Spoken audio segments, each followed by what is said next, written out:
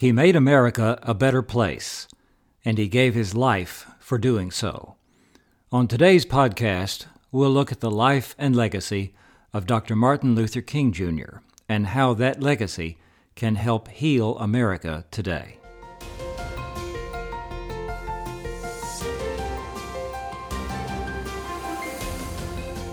Welcome to Exploring History with Ray Notgrass, a production of Notgrass History.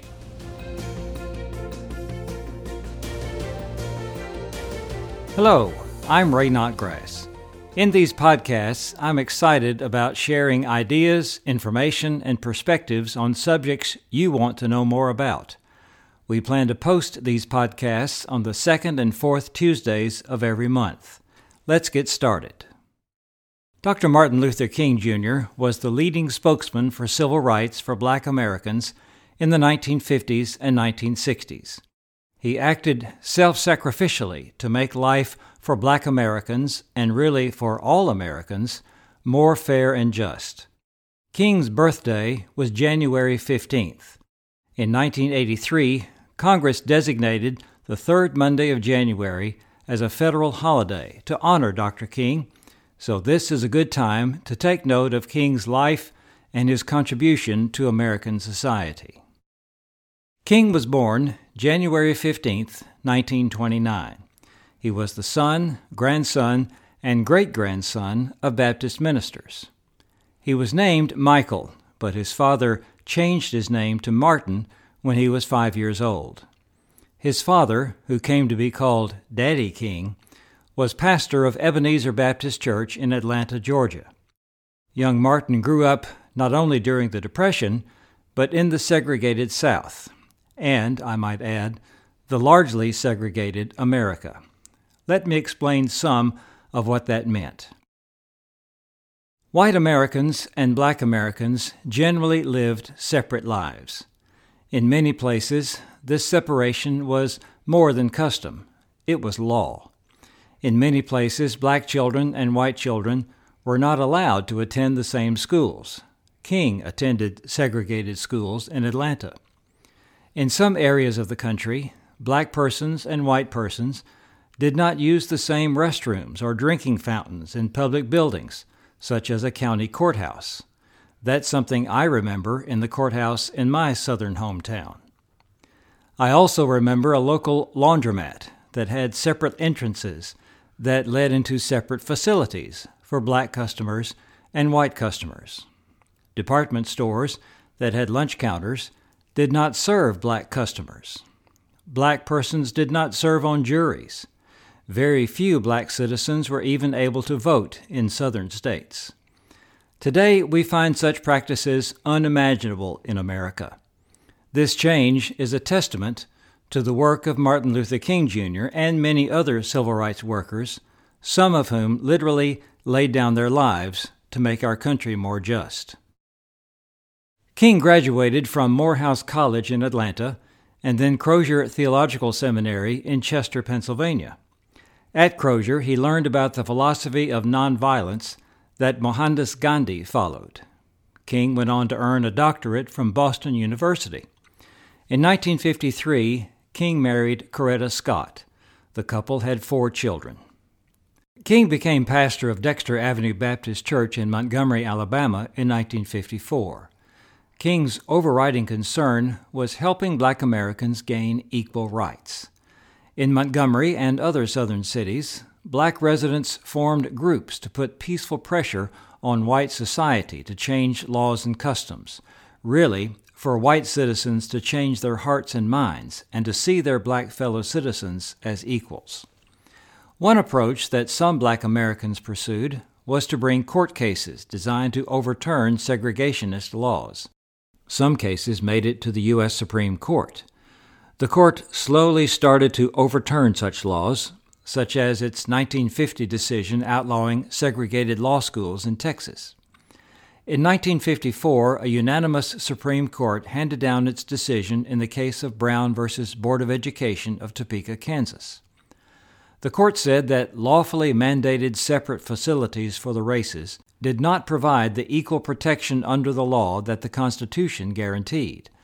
The court said that separate schools were inherently unequal. The next year, the court ruled that integration of schools was to proceed with all deliberate speed. The fact of the matter was, however, that states hardly moved at all to integrate schools and to create a more equitable society. States simply ignored the ruling, and the federal government did not pursue enforcement of it. In my southern hometown, for instance, it was not until 15 years later, in 1969, that our schools were integrated. Instead, white citizens in many southern communities decided to offer what came to be called massive resistance to even the slow movement toward desegregation. In these conditions, with the growing conflict over black civil rights, the first event in which King's involvement gained national attention was the Montgomery bus boycott that began in late 1955. Rosa Parks, a seamstress who had taken part in civil rights planning meetings, refused to give up her seat on a city bus to a white person, which is what the law required her to do. She was arrested, and in response, the black community of Montgomery began a boycott of the bus system in protest. Black citizens organized carpools and made other arrangements to get around town and get to their jobs. The bus system was a private company, and the loss of revenue seriously threatened its continued operation. King was the leader of the boycott. He was its public voice, and he gave encouragement for black persons to maintain the boycott.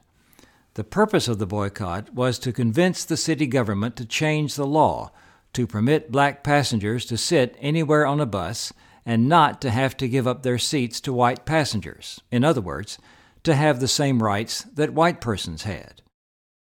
During the boycott, King's home was bombed and severely damaged, but none of his family was hurt. The U.S. Supreme Court struck down the city's segregation ordinance in late 1956. Black persons resumed riding on city buses. King went on to play major roles in civil rights protests in many other cities. He spoke often in churches and other settings to encourage black Americans and to urge state and local governments to change their laws. He helped to organize the Southern Christian Leadership Conference for black ministers and other leaders in black communities to coordinate their efforts. King always advocated nonviolent protests against discrimination. In 1960, King moved to Atlanta to become co-pastor at Ebenezer with his father. He devoted even more of his energies to the civil rights movement. King supported lunch counter sit-ins by black college students at an Atlanta department store.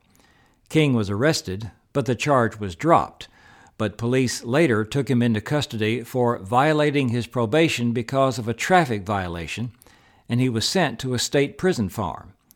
Presidential candidate John F. Kennedy called Mrs. King, and some of Kennedy's staff arranged to get King released. As the civil rights movement gained momentum, other black Americans played major roles in improving the civil rights of black citizens. Unfortunately, violent resistance to the movement grew also. For instance, in 1962, James Meredith sought to integrate the all-white University of Mississippi in Oxford. In the unrest that took place, 2 people were killed. Federal troops were sent to the campus and stayed there for a year. Meredith was protected by federal marshals.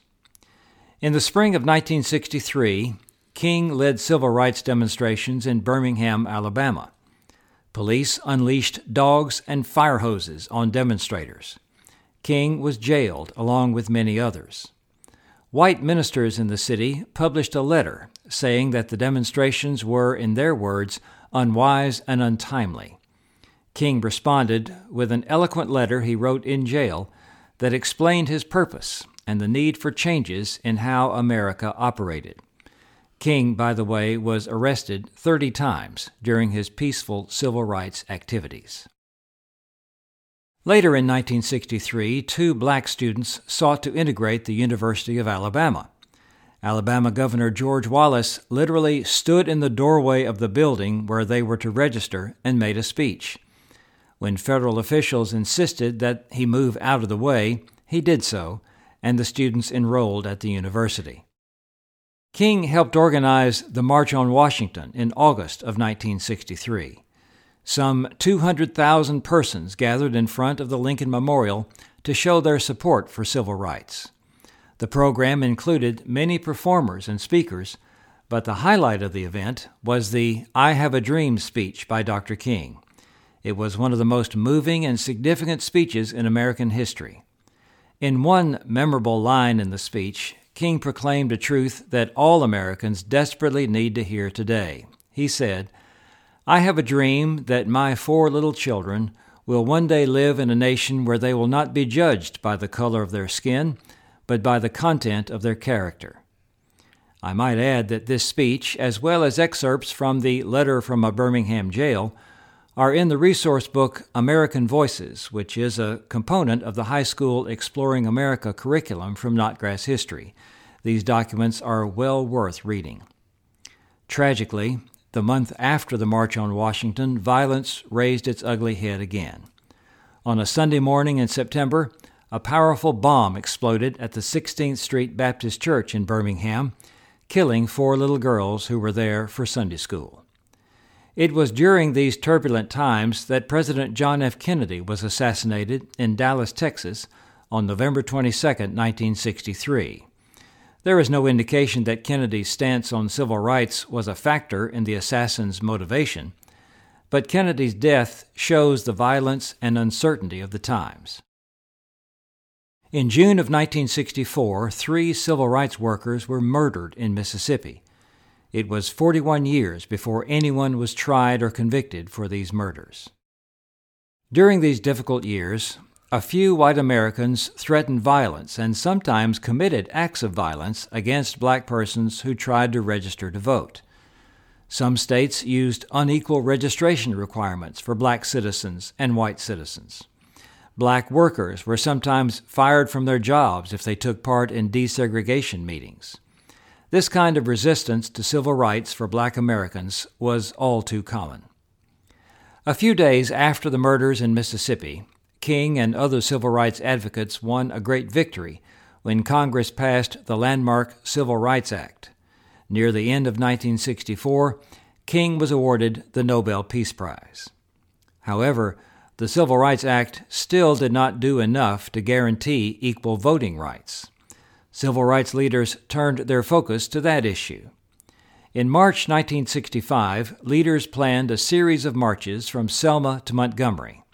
The first march became Bloody Sunday, where Selma police and Alabama state troopers viciously beat marchers. King was not present at this march, although he did participate in later marches. Later that year, Congress passed the Voting Rights Act. Some black Americans became impatient with King's nonviolent approach. They began to advocate more direct action, even violence if necessary. Terrible riots in the Watts area of Los Angeles in August 1965 showed the growing impatience that some black Americans felt with the pace of progress in civil rights. King organized rallies to oppose segregation and discrimination in Chicago, but he met strong opposition from the Democratic mayor of the city, Richard Daley. In 1967, King began speaking out against American involvement in Vietnam. Then he started to work against poverty and unemployment. It was during this phase of his work that he went to Memphis to encourage sanitation workers who were on strike in the city. It was there on April 4, 1968, standing on the balcony of the Lorraine Motel, that an assassin's bullet struck down Dr. King. He was 39 years old. Riots erupted in dozens of cities across the country. We honor Dr. Martin Luther King Jr. because he helped make America a better country. Others might have filled the role if he hadn't, but the point is that he did, even at the cost of his life. For many years during his life, many white persons and even some black persons opposed King's efforts. Some black Americans feared that efforts to change the status quo would cause a backlash by white persons. As we mentioned earlier, other black Americans became impatient with the nonviolent approach and advocated destructive action to achieve their goals. King was not perfect, he had flaws, but he is an example of the difference that even imperfect people can make. After all, imperfect people are all we have to work with. King had a vision, as he put it, a dream, of how things could be and should be in our country. And America is a different and better place because of his leadership, courage, and sacrifice, and also the leadership, courage, and sacrifice of other civil rights leaders. All black citizens can vote now. Black persons and people of other ethnic backgrounds can hold public office and serve on juries in every part of America. These facts seem almost too obvious to mention, but they are an accepted part of American life because of the work of King and other civil rights leaders and workers. Two moving incidents show how far we've come and prove the legacy of Dr. King. On a Sunday morning in 1979, a man in a wheelchair rolled down the aisle of the Dexter Avenue Church in Montgomery, where King had once served as minister. The man was former Alabama Governor George Wallace, who had been paralyzed in a 1972 assassination attempt. A fierce segregationist early in his career, Wallace sat in his wheelchair before the congregation and apologized for his previous stance. He said, "I have learned what suffering means. I think I can understand some of the pain black people have come to endure. I know I contributed to that pain, and I can only ask for forgiveness." By and large, the people of that congregation forgave him. He was reelected as governor with wide support from black voters. In his later terms as governor, Wallace appointed more black persons to state offices than any other Alabama governor. Wallace died in 1998. George Wallace's daughter, Peggy, grew up to become a strong advocate for civil rights. She became a close friend of Congressman John Lewis, a longtime worker for civil rights. In 2017, she gave a speech in Montgomery where Lewis was present. She encouraged justice, equality, and a commitment to serve our great country. After her speech, the moderator of the event asked Congressman Lewis to reflect on George Wallace's life. John Lewis, this was John Lewis, civil rights activist, remember, looked at Peggy and said, "How could I say anything bad about George Wallace when this is his daughter?" After the years of division, resentment, and hatred, these events were occasions for reconciliation and redemption, made possible by people such as Martin Luther King, Jr. These dramatic incidents in the lives of George Wallace and his daughter show us that people can change and that reconciliation is possible. Our country is not the same as it was in the 1950s and 1960s. I know. I was living in the South at the time. Although much remains to be done, we have come a long way. Isn't it time now to honor King's work and legacy?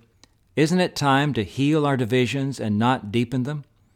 Isn't it time that we all work together to expand his dream so that all Americans, black Americans, white Americans, and those of every ethnicity live in a nation where no one is judged by the color of their skin, but by the content of their character? America's currency proclaims e pluribus unum, out of many, one. America is a land of many.